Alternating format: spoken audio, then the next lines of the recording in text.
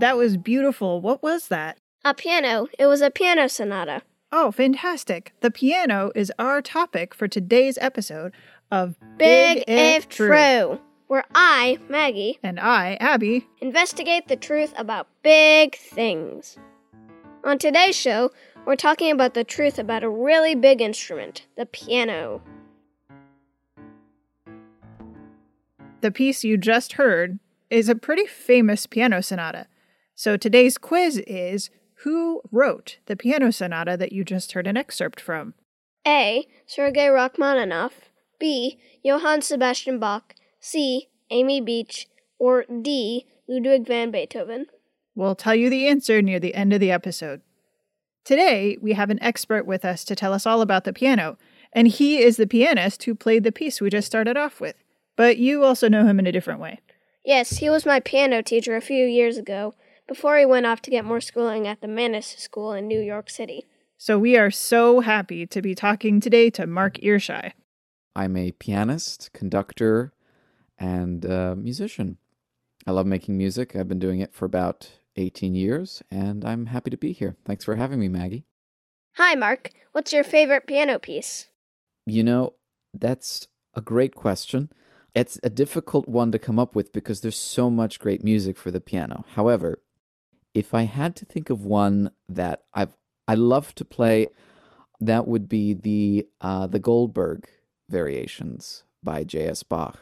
The opening of it is absolute magic. It's a song at the beginning, and it's really beautiful, and a lot of people know it. And sometimes I love to just sit down and play the opening.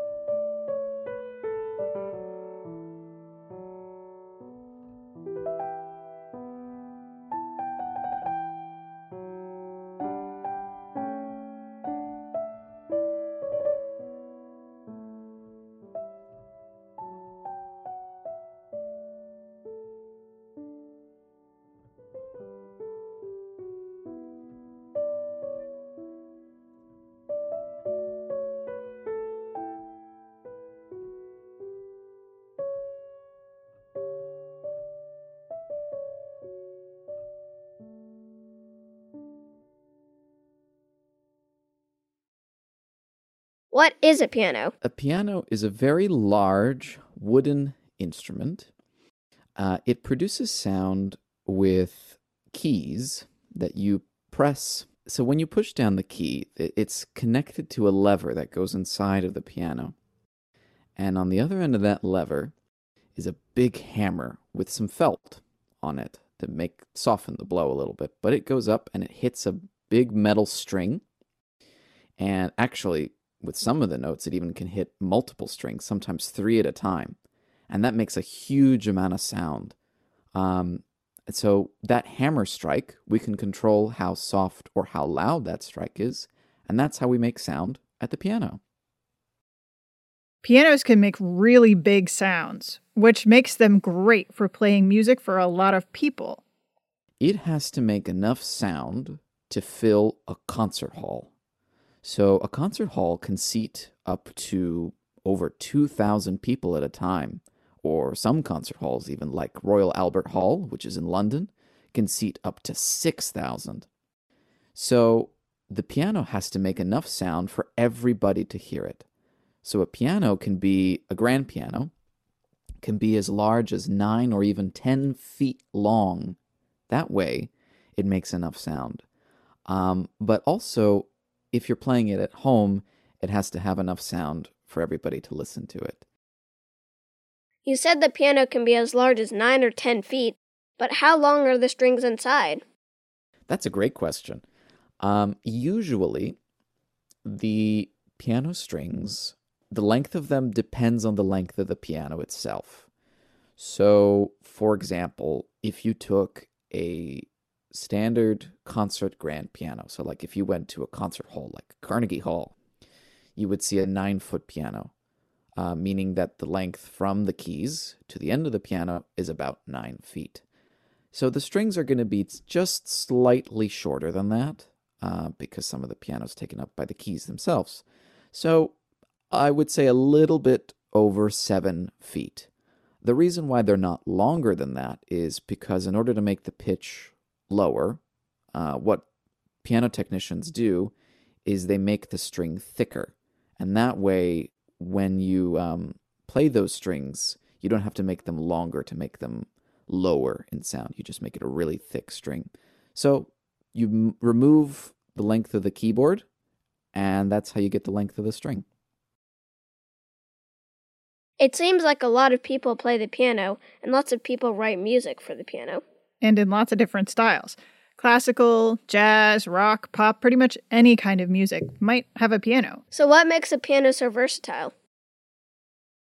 The piano is versatile partially because it's so large, and partially because it can make so many sounds. It can do what some orchestras dream of, and actually a lot of composers will write orchestra music in another version specifically for piano, because it can do so many different things. It can play so many notes in so many different volumes, right? It can be really loud or actually really, really soft. And there are some special ways that the piano can get even softer.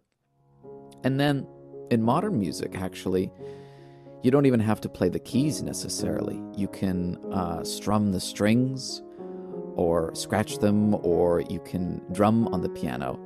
And because of that, the piano just can do so many things. It can become a percussion instrument. It can become like a drum, you know? So I love it. It's a really neat instrument. We asked Mark if he'd play us a few things that show us how versatile the piano is. We've actually already been playing some of those excerpts for you, and they're all from the same piece of music, and we're going to play you one more. What are you going to play for us? So this is a recording of my performance of Beethoven's Appassionata Sonata.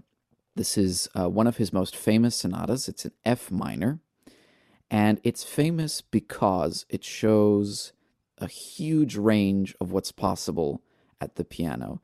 It goes all over the piano. It goes really loud. It goes really soft, sometimes within seconds of each other. It has a lot of drama, and because of that, it's a really popular piece, and people love to hear it. The piece has a lot of runs that go from all the way to the top and all the way to the bottom and back up. So it shows how many notes the piano can play. But because it also has these big shifts in volume, it shows you the amount of power that's possible at the piano when you play it with a lot of gusto, right? But it also shows you how quiet the piano can be, which is a really incredible thing. Sometimes the piano can be almost like a gentle giant, but sometimes it can be like a big growling beast. And it's really neat to see all of those shifts in the same place.